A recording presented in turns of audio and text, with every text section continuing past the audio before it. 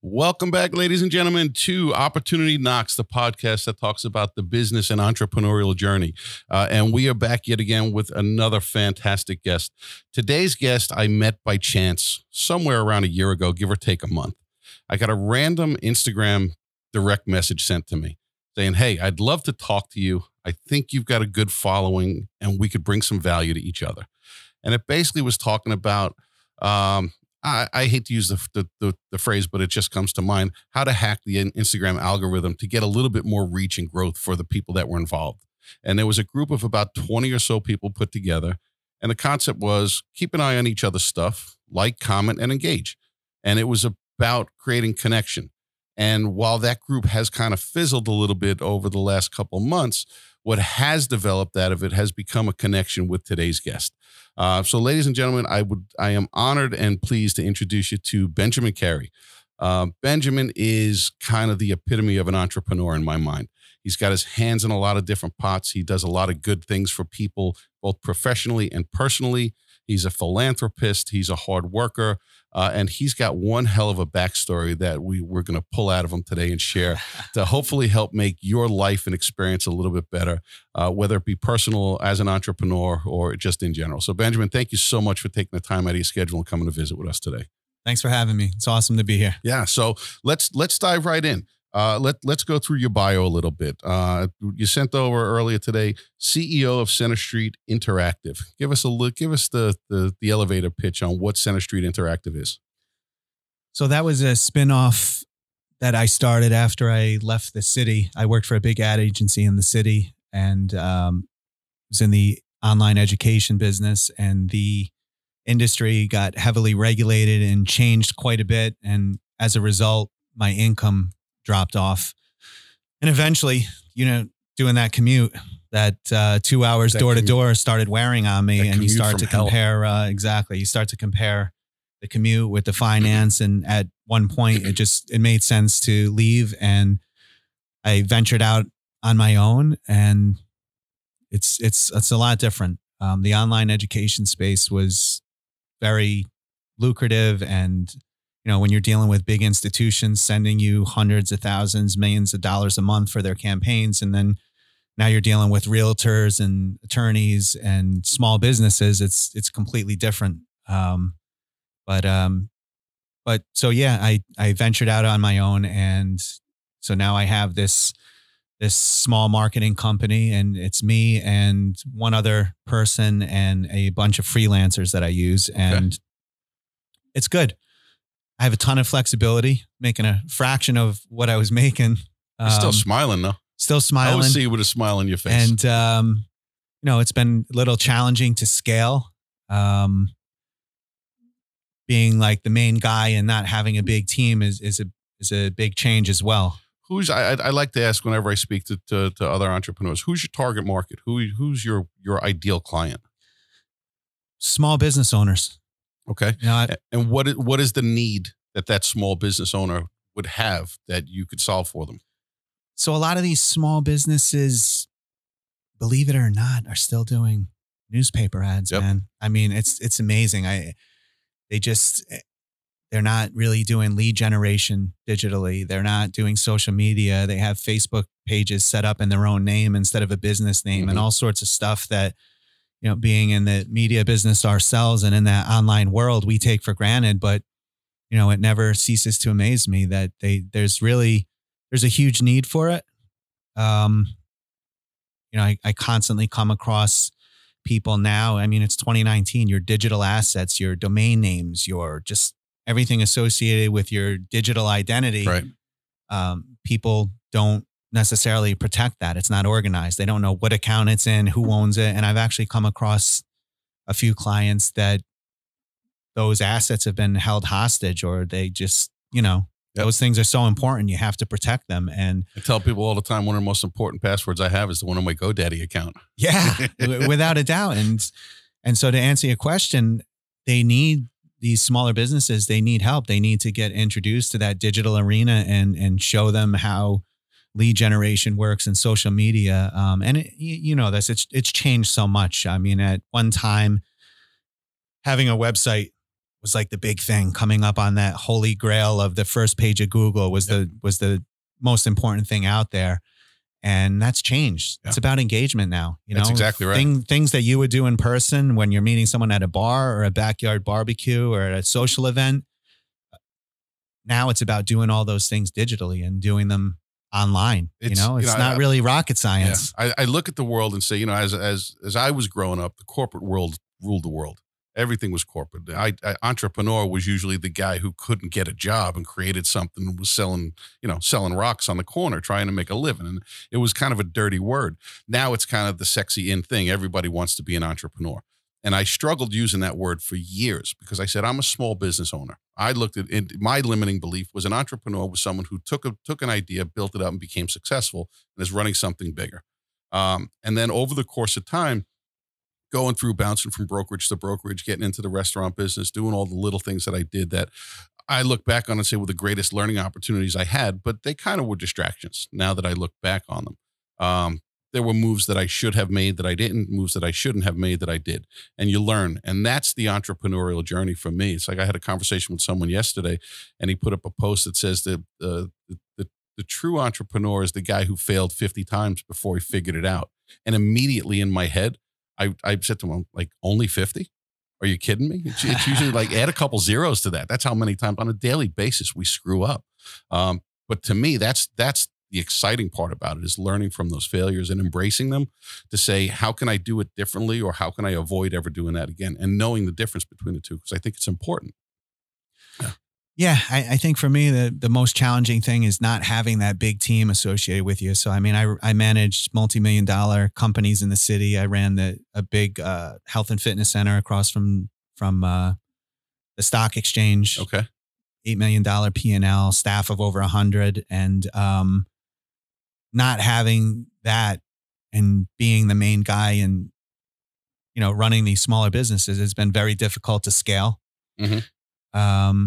And also for me, like I would say past year and a half has been really challenging personally. And with that, unfortunately, being the only guy, it kind of has affected my business and not allowed me to run it the way I would have liked. Not having a team to rely on and kind of take some of that on. Let's talk about that a little bit because it's something that I'm going through right now and building that team. Talk to me about, you say not having the team. What are the limitations and what is it that you look for in the right team members? So I always look and like to hire people for their just integrity and their value and just really being a good person. That's first and foremost the most important thing in hiring or bringing anyone into my circle. I run a nonprofit, actually 2 nonprofits, and they've been really successful. And the reason for it, and really the reason for any of the teams that I've managed, when I worked on Wall Street, same thing, just bringing in people that are loyal, hard workers, and good people at heart. If you do that, all the other stuff can fall into place. Have you ever gone through the exercises of establishing a mission, a vision, and core values for any of your organizations, whether they were yours or those that you worked for? Yeah. Yeah. How has that process been for you? Because it's something that we talk about a lot. Our actual first podcast guest literally wrote a book on core values. And it's a phenomenal book. If you'd like, I actually got a bunch of copies inside. I'm more than happy to take one with you. Absolutely. How did understanding that, because I think it's important for any business owner, whether they're an entrepreneur or corporate CEO, anything in between, the guy who's running the newspaper stand downstairs to the guy who's running the biggest bank in the world. How important is that process in your opinion? I mean, it's so important. It's your business identity, it's your business personality, and it comes across in talking points, the staff and the culture that you establish and exude. It comes across in your fonts and your colors, Yep. Every single thing that business does. It's so important to really think that through. And it's also really important to stick to it, man. Yeah. A lot of companies start out and they come up with a great mission and that sort of thing, but they don't necessarily stick to it, especially as they start experiencing growing pains. It's fun because I've since we've rebranded the company, the real estate company as Dean Miller Real Estate, I've obsessed about it.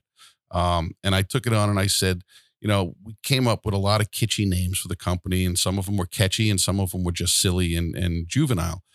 And at the end of the day, we couldn't come up with something that resonated with what it was I was looking to build. And as the owner, the buck stops here. So I'm flexible enough to say what I want isn't necessarily what's right for the market. I've got to listen to the market. And I've always done a good job of that.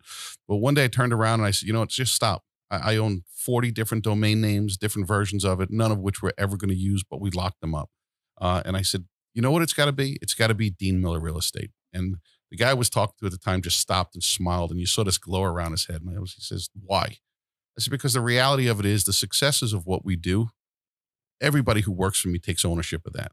But when there's a failure and a problem, I don't want them going after my staff, my team, my people. I want them coming back to me because I'm the one who created the monster. And if I can't be accountable, then what right do I have to run the business? So while I still don't think it's the perfect name for the company, it makes sense for what we're doing right now. And that's one of our key core values is taking ownership. And I want everyone to take ownership of their own actions, behaviors, business. But it's my responsibility as the owner of the company to help them get to where they need to be. And that's always meant a lot to me. So we're on our third version of our core values because we're living them day to day. And the order and structure of them take different precedent, which learning to laugh is something that's important to me. I've said it since the day that I buried my brother. You have to, every day, the only way to be successful, you've got to laugh at yourself and you've got to make someone else laugh or smile. And that defines what a successful day is for me. And it was at the bottom of the list. And I looked at it and I said, no, that has to move up. I've got to be around people who are fun. I take myself seriously. I take what we do very seriously, but I'm always going to do it with a smile. Corey will tell you, I love sarcasm because I'm good at it and I can take it from anybody and I don't get offended. If you can't laugh at yourself, you're not gonna work well here with us. Without question. It's just the way that we are. That's great. Yeah. So, all right. So you mentioned it, and we talked briefly before we started about philanthropic stuff. You mentioned that you have 2 nonprofits. Let's talk a little bit about it. So, Long Island Elite Football, yep, is one that I started with a gentleman that I met, and it's been phenomenal. I mean, football, as you know, is on the ropes. Yeah, people want to eliminate it, yep. And it's amazing because there are more concussions in soccer, and I mean, there's statistics out there for the rate of concussion in soccer and wrestling and hockey and so many other sports, but you don't hear anything about that. Right. Well, because they're not popular on TV at the end of the day, like the NFL is. Exactly. Yeah. And unfortunately, you hit the nail on the head. Unfortunately, because it is popular and it's on every Sunday and it's so mainstream, parents and politicians and people associate what they see on Sunday with 300-pound men who are running lightning speed, colliding with each other like trains crashing into each other. They think little Johnny at 6, 7 years old is doing the same thing. Right. And this poor kid, he's having a blast, but the helmet and the weight of the equipment and everything else, he can barely move in this stuff. Yeah. They're not getting CTE. I hate to break the news to you. Listen, to say it's impossible for them to get it, we can't say that. But the reality of it is the reality has to be the reality. You're going to get bumped and bruised. As a kid I joke all the time. I was like a South Park figure as a kid. I was as wide as I was tall. And when I played midget football, I was always the last one on the track running that the coaches were yelling at and screaming at and cracking the whip. But as a kid, I had 7 concussions, but only 2 of them came from football. And one of them, I actually didn't have my helmet on at the time. I was in uniform, but I ended up falling and smashing my head into a concrete column because we were just screwing around near the parking lot and tripped and fell and smashed my head. But I can relate. This is why I love watching a lot of what you do because you have that obsession with the kids in football and doing good things and creating leadership. It's more than just the rah getting out there and winning games. It's about creating, strong personalities, people who are smart, who know how to leverage the opportunities that are presented to themselves. So keep going. Yeah. So I mean, that passion stems from a few different areas. One is that, my own childhood was horrendous. And as a result, I've kind of gone to the opposite extreme. I love working with kids. I really enjoy working with kids and the football part of it. I mean, youth football, when I played, it was a ton of fun. And having had kids of my own, my son was always big and he stood out like a sore thumb. So like most of the other sports that we did, He was just killing people. You know, we played soccer and he'd score 3 or 4 goals a game, but I was constantly like biting my nails on the sideline because I'm like, oh, he's going to kill someone. He's going to do this. He's going to do that. Slow down, be easy. And when I introduced him to football, I was like, great. You know, I took him and 4 other soccer players. I'm like, look, everything we told you not to do in soccer, I said, you guys, you can do anything you want, man. In fact, we're going to encourage you to do it. So all the stuff we told you not to do, you can do now. And for kids like him that were a little more aggressive, a lot more bigger, and to a certain extent shunned in the other sports, now they had a platform where they could play hard and be encouraged and rewarded for what they were doing. And football, in my opinion, is one sport that just, it teaches so many lessons that transcend the field. We take all kids. So, you know, kids that are slow, overweight, too small, not fast enough, whatever. There is literally a place on a football roster for all of those kids. And it's awesome. You know, I enjoy it so much. I love working with the kids. You know, my favorite kids to coach are the ones that are a handful with the attitude problems and the ones with ADHD and just like the ones that some coaches want to pull their hair out. Like I love those kids because what you see and how you see them grow while they're participating, it's just awesome, man. It's so much fun. Coaching the uncoachable. Exactly. I love that. And I could relate, you know, football has always been an obsession for me. I always loved the game. It's what I wanted to do when I was a kid before I realized that God only blessed me with certain physical capabilities that I couldn't do it. But some of the most valuable lessons I've learned in life come from being in a football uniform or being in a film room or being on the trainer's table and those one-on-ones I had with the coaches. You know, a lot of the stories I talk about, the key learning points from them stem from specific incidents where were around my time in football. You know, I started playing, I was, I guess in 5th grade. So it would have made me about 10 years old. I played through high school, blew out my knee at football camp, and that kind of ended my career. Wanted to go play Division III, ended up getting cut and couldn't do it. And that was the end of it for me. But one of the most valuable lessons was my senior year of high school. I had arthroscopic surgery a couple of days before the season started. And back then it was a 6-week recovery period. You needed 2 weeks to practice before you can get into uniform. That would have put us into the playoffs. So the coaches even said to me, you're done. And I was devastated by it because I just loved being around. I was the guy who would be the first one in the weight room and the last one out just because I loved being there.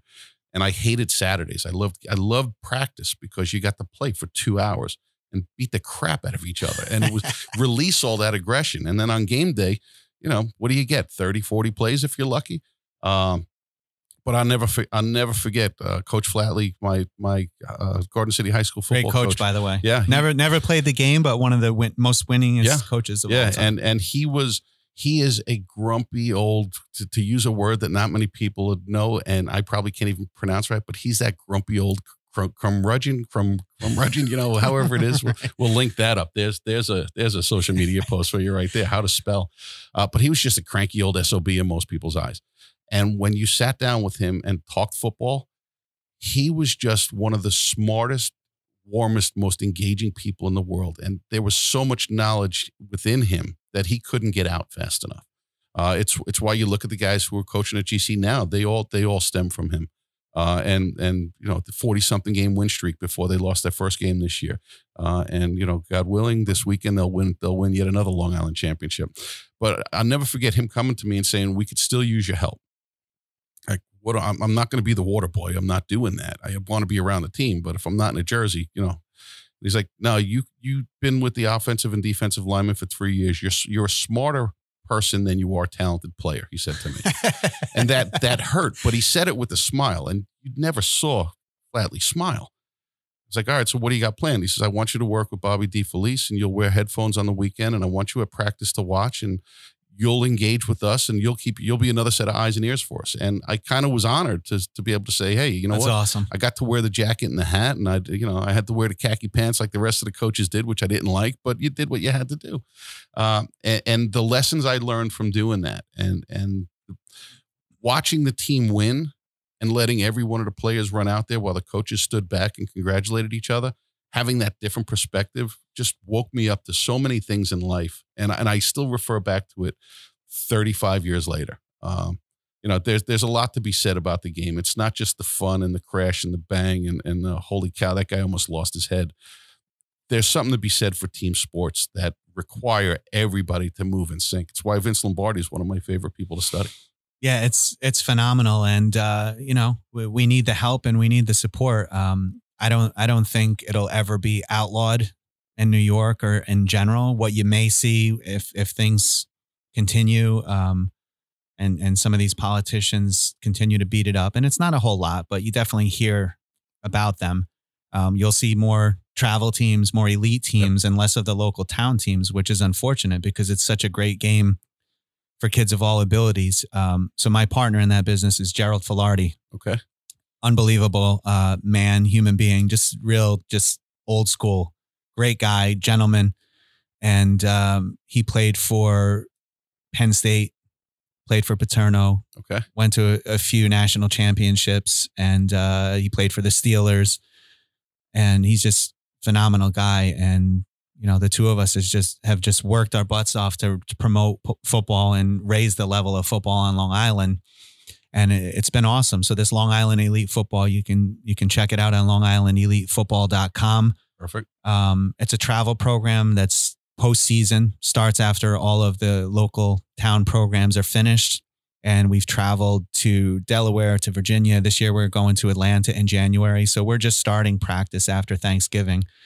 And it's great for kids who really, truly love the game. It's a great game for everyone of all abilities, but you have some kids who just like football's their thing. And being in New York, there's not a lot of opportunity. Yeah. So we've created a bunch of them. Kids are out there playing and practicing and getting ready to go away for the championship in 20, 30 degree weather. The parents are all psycho football parents. So there's that psycho in a good way. Passionate. Psycho in a good Passionate. way. And and everybody just really gels well together. And but one of the challenges we've had is bringing all of the egos in football, the leaders together on Long Island. And I find that to be more challenging in football than many other sports. And it's like that from the youth level right up through the high school level. It's sometimes real tough getting guys to check their egos and play nice in the sandbox, but we've come a long way. We have great guys from the high school level, right on down to youth who've really come together. And it's amazing. Like when I see these people working together, and some of these guys, they don't really see eye to eye. There's guys that are known not to see eye to eye on things, and they've come together in this program and they work together.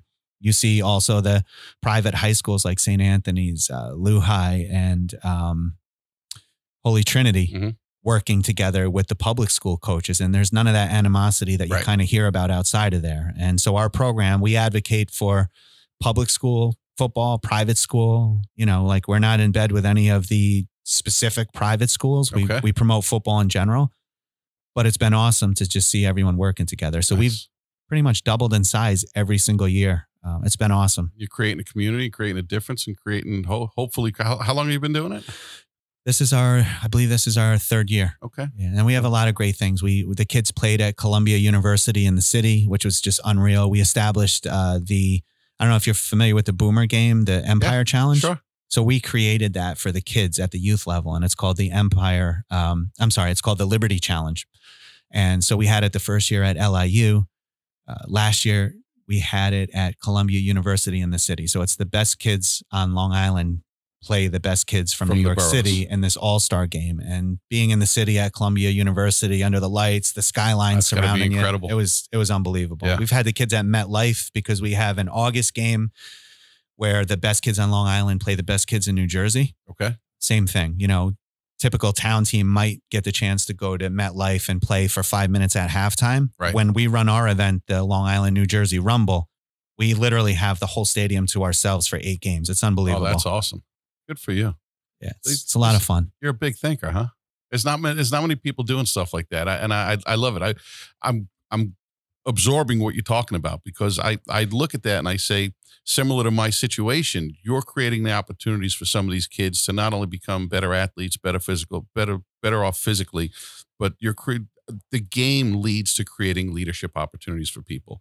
And whether it be that one guy who just takes ownership of the entire team, the quote unquote quarterback in the huddle who takes charge of it, or the guy who's the number 3 tight end and who's lucky to get on the special teams, who goes out there and does something special that everybody else wants to support and create those opportunities. So I think that's fantastic. I love it. And I'm definitely going to dig a little bit deeper and see what we can do to raise some awareness and support for you as well. That'd be great. And if you ever want to coach, we have the opportunity to put those headphones back on the sideline. We'll see about that. Like I said, I'm riddled with arthritis. So when it gets cold this time of year, I'm the guy who wants to stay in under the hot blanket. But I appreciate it. I definitely will take you up and come out and spend some time and learn a little bit more about what you're doing. So awesome. At worst, we can create awareness and help you fund some of these fantastic opportunities you're creating. That would be welcome. Yeah. So great. Tell me about the other organization you're involved with.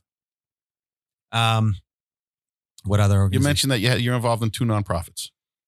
The other one was a heart association nonprofit. So the American Heart Association has this young professionals organization that I got involved with. Okay.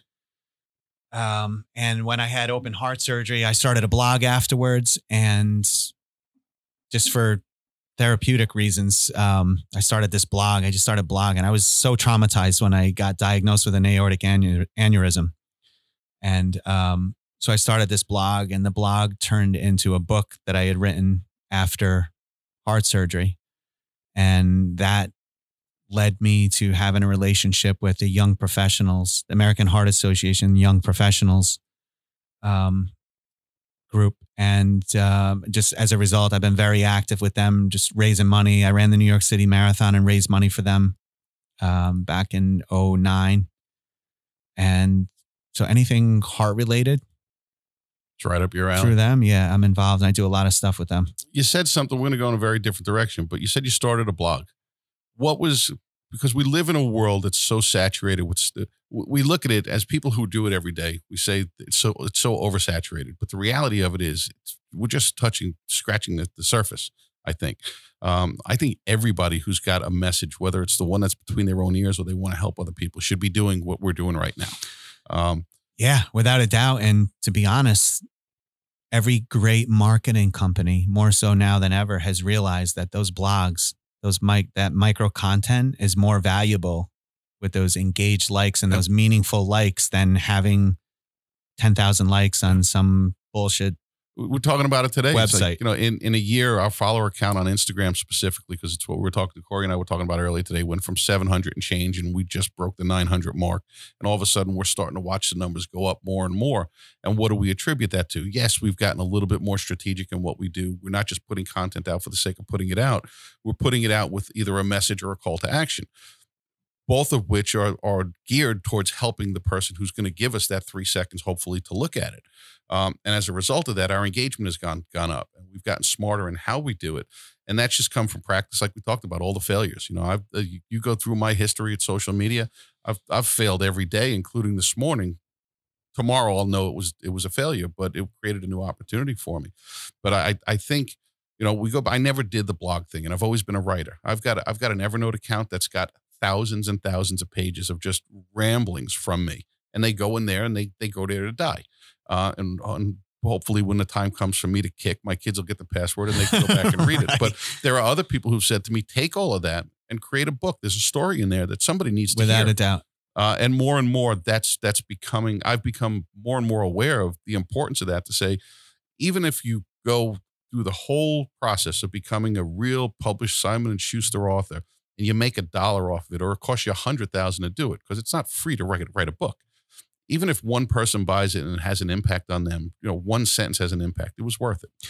Yeah. So, and you're 100% right. Like Andy Frisella, who we were talking about earlier, like his thing is the best way to get engagement on social media is to be vulnerable and just be yourself. Like, don't just be vulnerable and be yourself. And it's so true. Like, people grab on, they attach to that. So for me, like, I started writing this blog about having to have open heart surgery and everything from like the feelings as a healthy man and finding out you have this thing and wrestling with that and the ego issues and everything else, to ultimately having the surgery and being terrified and going into the waiting room and everything that's associated with that and the recovery afterwards. I started posting about it, and then I started getting emails from Ireland and the UK and South Africa and these weird places. And I was like, wow, people are really like interested in this. They weren't hackers. Yeah, it wasn't spam. And it just grew and grew. And finally it got to the point where someone suggested that I turn it into a book. And so I wrote this memoir about it's called Barefoot in November. Barefoot in November. You can find it on Amazon. And I just wrote about the whole experience. And it was great. And I mean, to this day, I still get a ton of emails and direct messages about open heart surgery. And it's pretty cool because I've met some people, and, you know, when you're talking about something like that, it immediately, like, there's no warming up period. Like, you're immediately like seeing this person's soul. It's very, it's intimate when you're talking about heart surgery and you're talking about like someone close to them getting it or they're getting heart surgery. It kind of cuts through the process of building up that relationship. You're just raw right from the beginning. And it's interesting.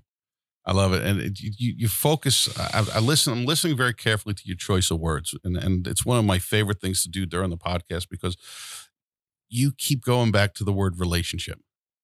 And I love that because that's what really opportunity and this is all about, is creating relationships. And I had a long conversation yesterday with someone who was sitting in that exact same chair talking about it. And we define relationship. Most people define relationships as somebody that you're super close to, the people you know, like, and trust the most, the people you are intimate with, the people you care for the most.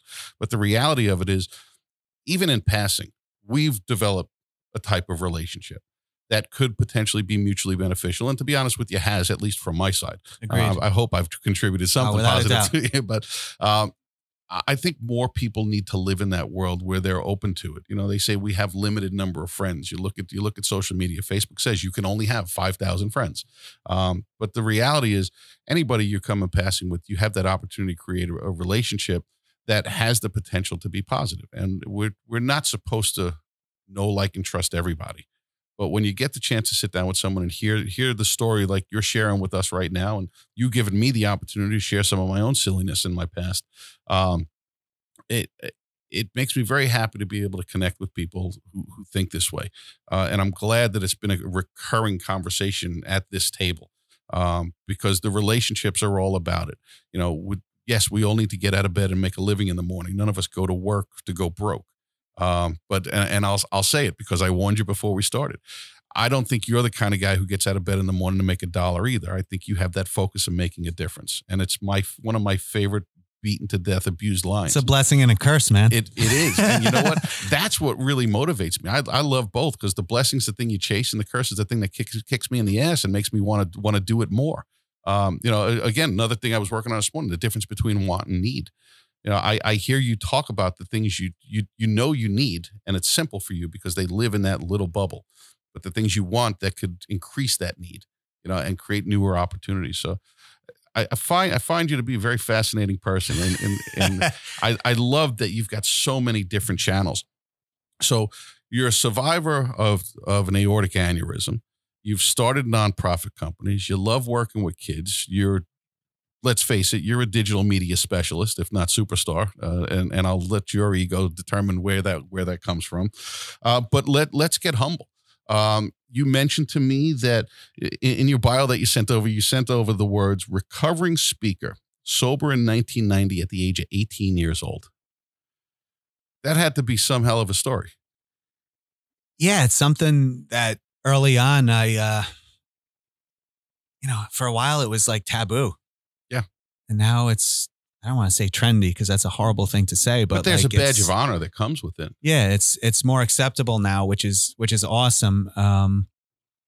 And I mean, it was impossible as an 18-year-old trying to get sober, man. It's just, and in the past, I would say 5 to 10 years, I've really tried to reconnect with the young people who are going through what I went through at 18, because like I said, it was just so hard. There's so much peer pressure and so many things. I mean, you're sitting around a room, and a lot of times, these 12-step groups are part of it. And you're sitting around a room with a bunch of men and women that are like 50, 60 years old. Yep. And you're like, what am I doing here, man? I can't identify with this.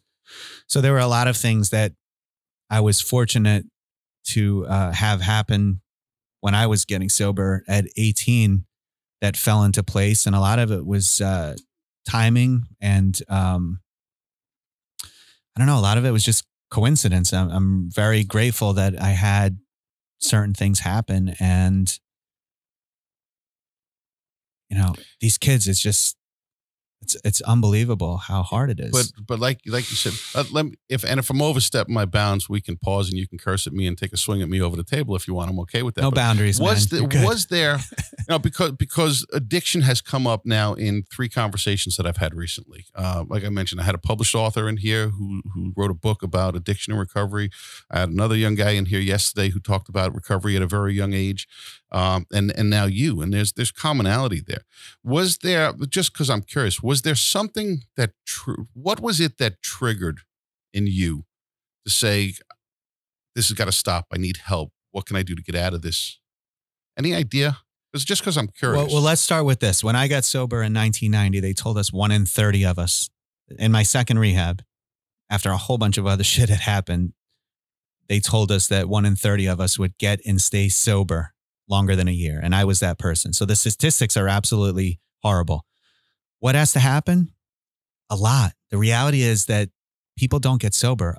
Most of them don't. That's the sad reality of it. And what has to happen are a lot of different things. For me personally, I've always been a logical, fairly intelligent person. And for me, one of the biggest things was that when I did X, Y, and Z, it led to very bad things. And that happened over and over and over and over again. And every single time that happened, those bad things happened, I was always drinking.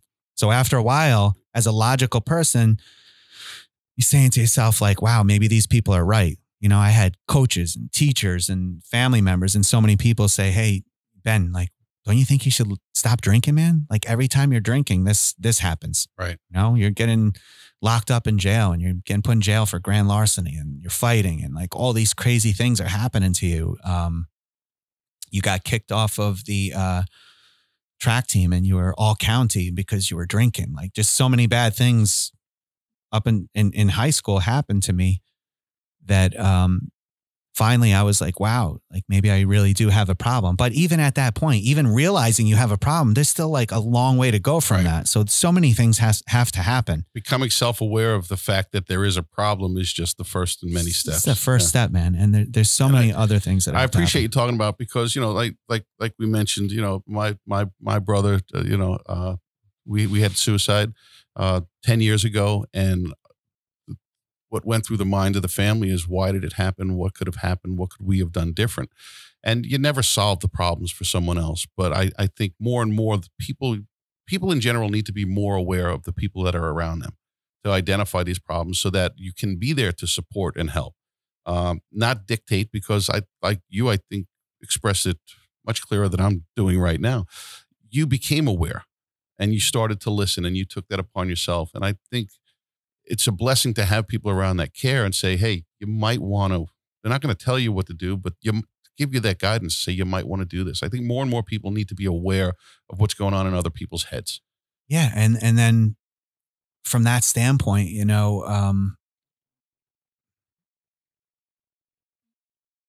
it's so easy. There are so many counselors and paper document, certificate, degree holding people out there that are important and relevant and hold some value in the whole process of getting sober. But at the end of the day, there are a lot more things that aren't as official as that someone needs to get sober. For me, it was, you know, connecting with the right people, you know, having that counselor in rehab who connected with me on whether it was with sports or whatever, that was able to get inside and beyond the walls that I had put up and really identify with me. It was being able to identify with other young people, as opposed to just being preached at and said, you need to do this, this, and this. And just, you know, it changes things. Again, relationships, like those relationships are more important than the degree or the person telling you you need to do this, you know? It's not just about a professional saying, this is my professional opinion. It's about the people who are around you that say, hey, stop being a jackass. Right. You know, kind of have those moments to put it real light. I appreciate your willingness to share that, because I think it's a message. And if anybody takes anything out of this, I hope that last 2 or 3 minutes we talked about makes somebody aware of the fact that the people around you have problems, and you can't judge them. As a salesman, we always talk about it. Well, what happens when that knucklehead on the other side of the phone starts to flip you off and curse at you? And I when I do my coaching and training, I tell people all the time, don't take it personal. What could be going on in that person's life at that moment? They could be don't call them every 4-letter word in the book. Their dog could have just got run over. They could have been diagnosed with cancer. They could have just had a bad day. Could be the nicest, it could have been Sister Mary Jane from down the block. You don't know what her story is. And too many people for too long in my life prejudged other people based on a quick experience. And having that mindset has me getting coached to understand that, and how having the opportunity to coach other people to do it has made a huge difference in, I kind of take on a little bit more of that Zen role, that Zen mindset. And I think the one thing I have in common, especially with the three of you that I referenced earlier, you've all kind of got a little bit of that calming clarity when it comes to the biggest challenges that some people go through in life. So I appreciate you being so open and sharing that with us. Yeah, I've been told my baseline isn't normal, just having had like such a rough childhood and just everything else. And I kind of consider that a compliment, because of the fact that my baseline isn't what everyone else's is. It, like you said, it allows me to deal with things in a lot calmer manner and just kind of take everything and just roll with the punches. I think it leads to people kind of questioning your integrity. And I say this because I've experienced similar things to that. I don't think to the level you have, but when you have that lower baseline, I think it challenges people to take your integrity into consideration. But the minute they get that it's authentic, all of a sudden there's the hug is not just spread hands, it's wide open arms. Yeah, without a doubt. And I like personally, I like that. It's why I love talking to people who have similar personalities to yours, because I always go in with that challenge. But because I've experienced it so often, I'm always looking for that positive. I tell my kids all the time, find the positive in everything. That's great advice. And just to punctuate that, this conversation on addiction, recovery, and that sort of thing, for young people, life doesn't end, man. Like there are so many great things that you can do in recovery, and it doesn't mean that you're going to be boring and that life is going to suck. That's one of the most important things that young people need to understand. And the last thing is that you don't end up in those rooms or in those circumstances by accident. Like it always amazes me. And someone said this to me like way years ago, and it just really stuck with me. Like if you're in an AA meeting or someone's asking you or suggesting that you might have a drinking or drug problem, that doesn't happen to normal people. Right. If it happened to you once, like that doesn't happen to normal people. Yeah. So you're going to continue to have issues the rest of your life if you don't fix it. Yeah. You got a phenomenal, fantastic, and very unique outlook on life. And I'm glad you're sitting here so that we could spread the message. Because like we said, if one person hears it and has an impact, it's worth it. So let's circle back around and let's stop being deep and let's be more superficial business people for a few minutes and see what we could do. But primarily our listeners right now are people who are startup entrepreneurs or struggling to understand why it is they are entrepreneurs. In my world of real estate, most salespeople don't realize that they're a business owner. They just think they have the job of real estate. What do you do for a living? I do real estate. I hate those words. Realtor.com runs their commercials. Real estate is our life. It makes me want to throw something at the TV every time I hear it, because it's not. It's a means to an end. It's part of what we do. But let's go back around and dig a little bit into your expertise as a business person. You touched on something earlier that made me laugh. What percentage of small business owners out there now, because you mentioned newspaper and print, and it just makes me laugh, because I do believe in the power of direct mail when it's very well targeted with the right message. I come from the Dan Kennedy school of message to market and matching them up. So when someone gets a piece of mail from me, it's relevant to them. Whether they choose to read it or not, that's another issue. Right. But it's an opportunity for me. What percentage of people do you think out there who are independent small business owners, entrepreneurs, actually understand how to use social media and digital marketing? Not well, but at least understand how to use it.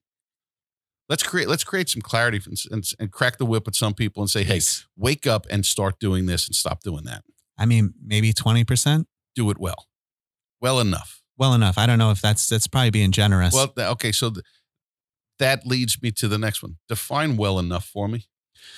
Well enough is that baseline where they have a Facebook page that's set up properly and not in their own name or in some silly way. Right. I mean, same thing with an Instagram account that is actually set up properly. They know how to use just basic things that we take for granted, like hashtags. Yep. They know how both the Google and the Instagram and the Facebook algorithms work. And not so much like what's current and what exactly is the Instagram algorithm. How has it changed this month? Like, I don't expect like someone who's surface doing level. surface level. At least know how it works and that it's out there and that it exists. You understand the general meaning of what an algorithm is. You don't know how theirs works because nobody does unless Right. you're in the inner circle there. But you understand that you have to live within that ever-changing Correct. algorithm. And understand now, especially like things that were big in the 80s, like having a website. Nowadays, it's like having a postage stamp on the internet. Like if you don't understand the relevance and importance of social media and engagement and doing what we're doing right now, like having conversations and establishing meaningful relationships, like that's where the leads are at. That's where the money is at. That's where your people and customers are at. Yeah. We'll start to wind down a little bit, but let's talk tactical. Give a little bit of advice. I did an interview the other day. Guy says to me, "You're dropped into a market. You don't know where it is. You have minimal money. You have no knowledge, no connections, no relationships. You're dropped into this market. You have 30 days. How do you build your business? What's the first thing you do?" And I said, "I create a database. I talk to everybody and I spend every waking day possible until I have a database before I move on to the next thing." Now, I talk to them to build that audience. I have to provide some value. It's not just about what you can do for me, but what I can do for you. So I walk in knowing I'm a real estate professional. I'm going to build that database while I learn about my market. Who's here, who's moving in, who's moving out, what are they paying, all those kind of things. Give me some tactical advice on how somebody should leverage social media, what they should be doing to build that database. Talk about what you know. Talk about what you know very well and be conversational. Like in real estate, for example, it always amazes me when you go to a social media account and all you see is pictures of homes and the price and the location. Like, hate it. Really? Like, what are you doing differently than Zillow and like all these other companies out there?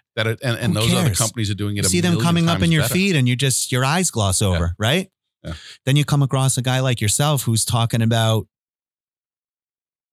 how to baste the turkey before Thanksgiving, but you're also a real estate guy. And then there are also some of your listings mixed in there.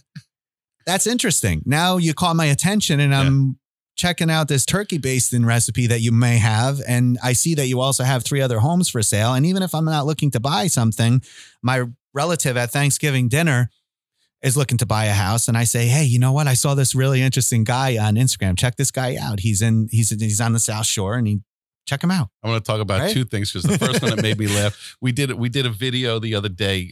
So we started doing these market update videos where we take the stats from the previous month or quarter and we share them with consumers because we believe as a homeowner, even if you don't plan on moving for another 10 years, you have an obligation to your own financial well-being to understand what's going on and what your house should be worth in the current state of the market.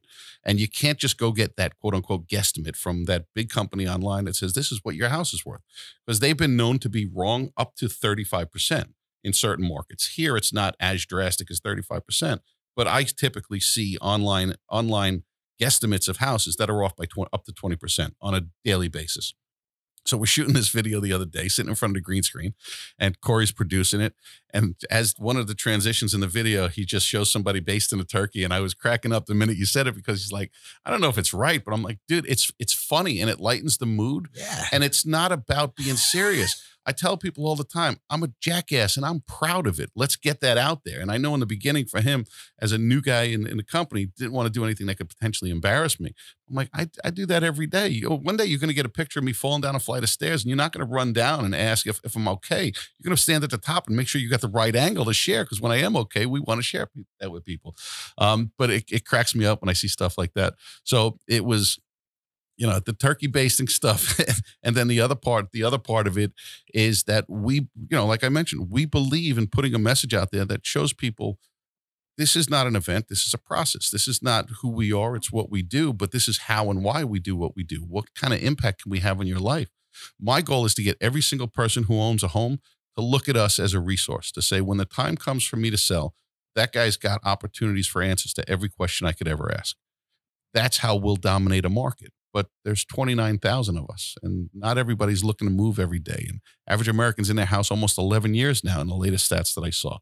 So what do? I can't sit on my hands and wait for 11 years for one person. I can't be transactional. I got to run a business.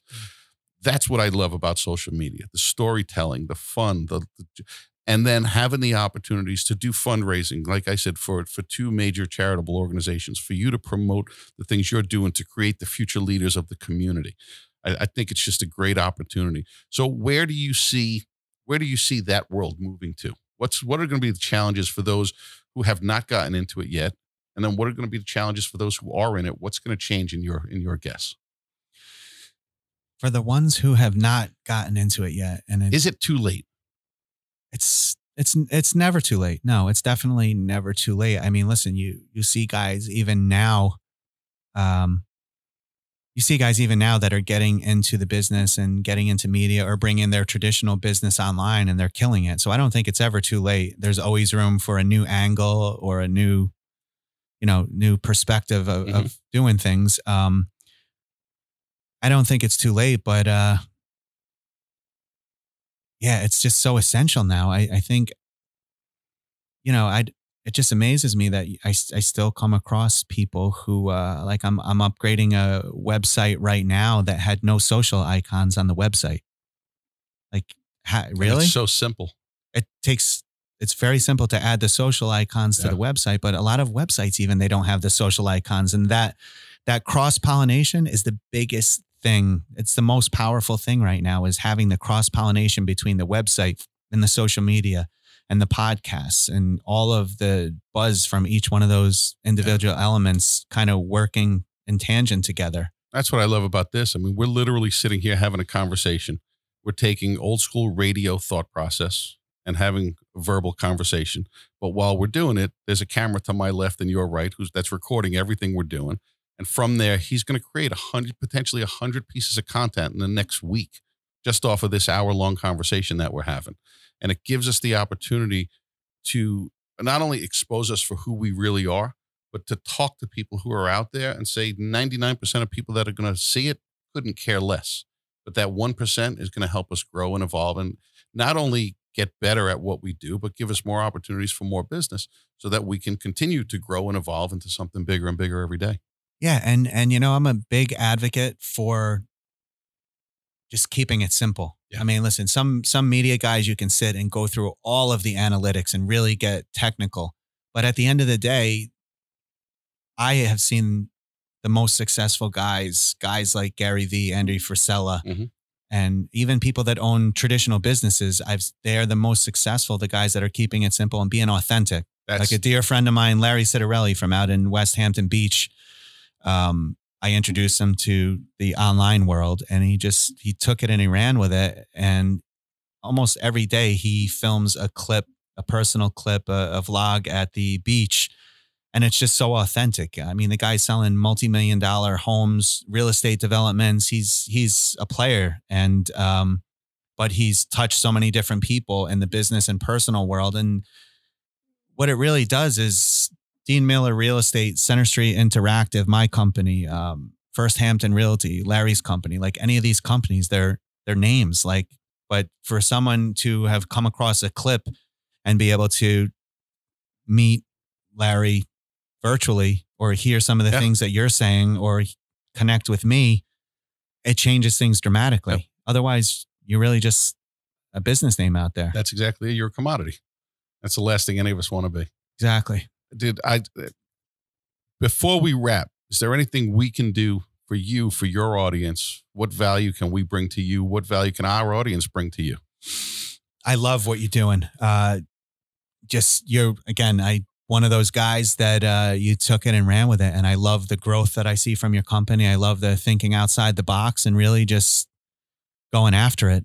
So I'm sure there's a ton of stuff that we'll do together that'll be mutually beneficial. Love what you're doing.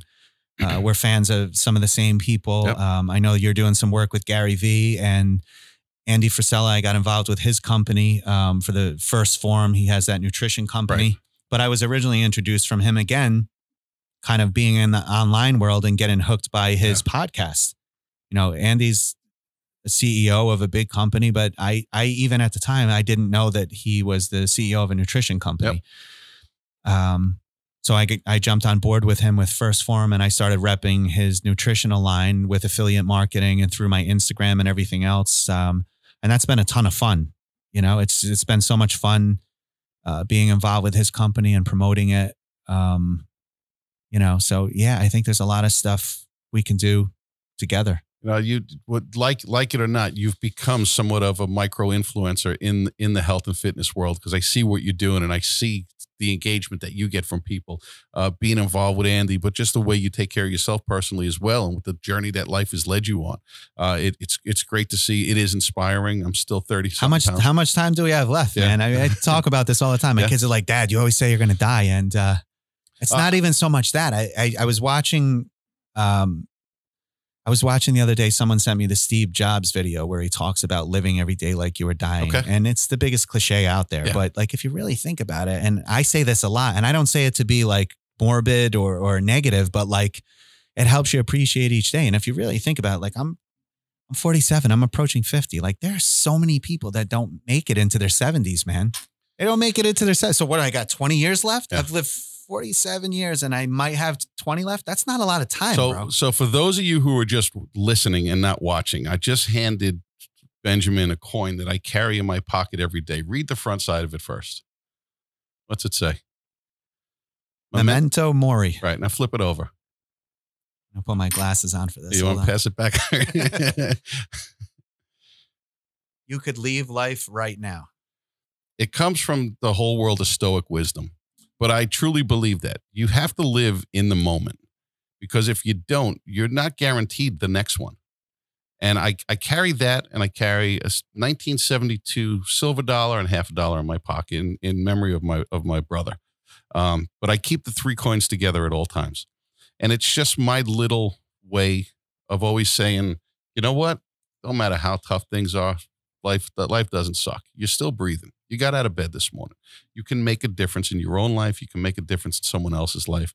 You got to find the positive in every one of the cliches I've mentioned in the last 45 minutes to an hour. They're all going to come out right now. But I truly believe it.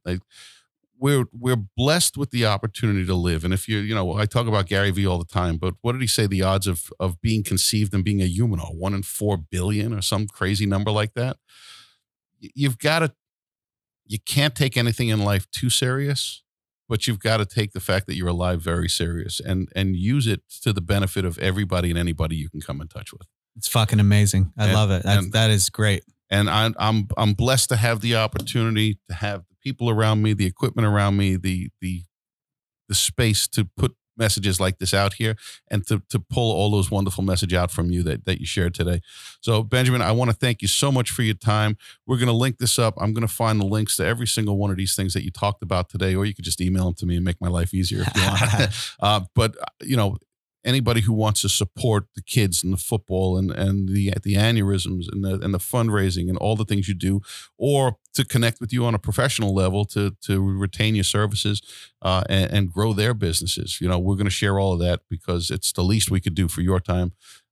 It's been an honor and a pleasure to have you here. I look forward to evolving this relationship more and more as the years go by. And if there's ever anything we can do to be of help to you, we're here for you. Thank you so much. So ladies and gentlemen, we'll wrap once again. Remember, when opportunity knocks, you've got to open that door and see what's on the other side. Otherwise, life's just not worth living. So get yourself out of your head. Go do something special today. Happy holidays, everybody. Awesome.